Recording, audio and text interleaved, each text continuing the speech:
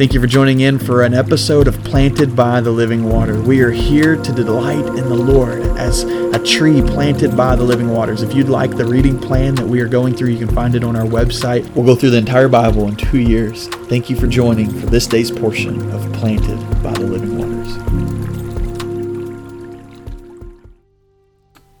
Exodus chapter 3, verse 14 says, "And God said to Moses, I am who I am." Wow.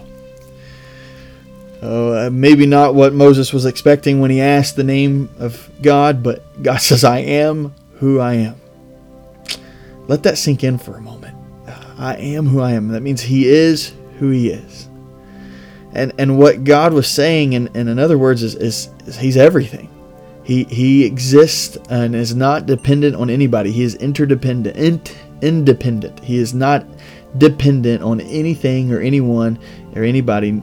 And He is the beginning, the end, the Alpha, the Omega. He just is. Oh, what a great God we serve. One who just is. He doesn't change. He just is. And when we recognize who He is, then I think Moses had it right. Who am I? Who am I?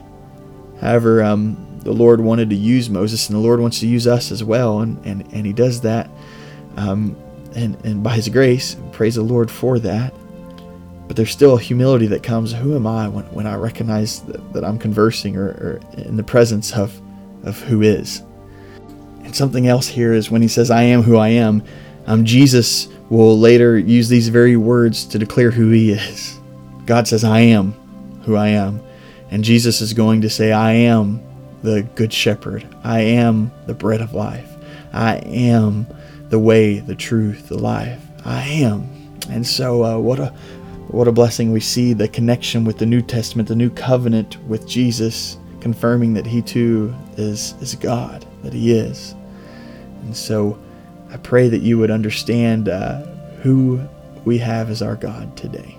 And I just, you can look at this even deeper and understand that the words Yahweh there, I am who I am, Yahweh.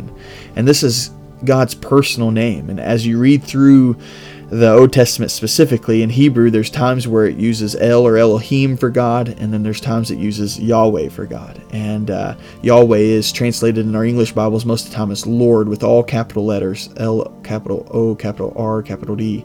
And it's getting at this point of that's the name He gave Moses, the personal God who desires relationship with us, who converses with us. Elohim is more of the title, the power of God, and who He is in that sense. But Yahweh is I'm your God. I am who I am, and I'm your God. I'm conversing with you. You are in my presence, and this presence is holy. And so just today be reminded that we have a holy God who is and who always will be, the one who is who He is.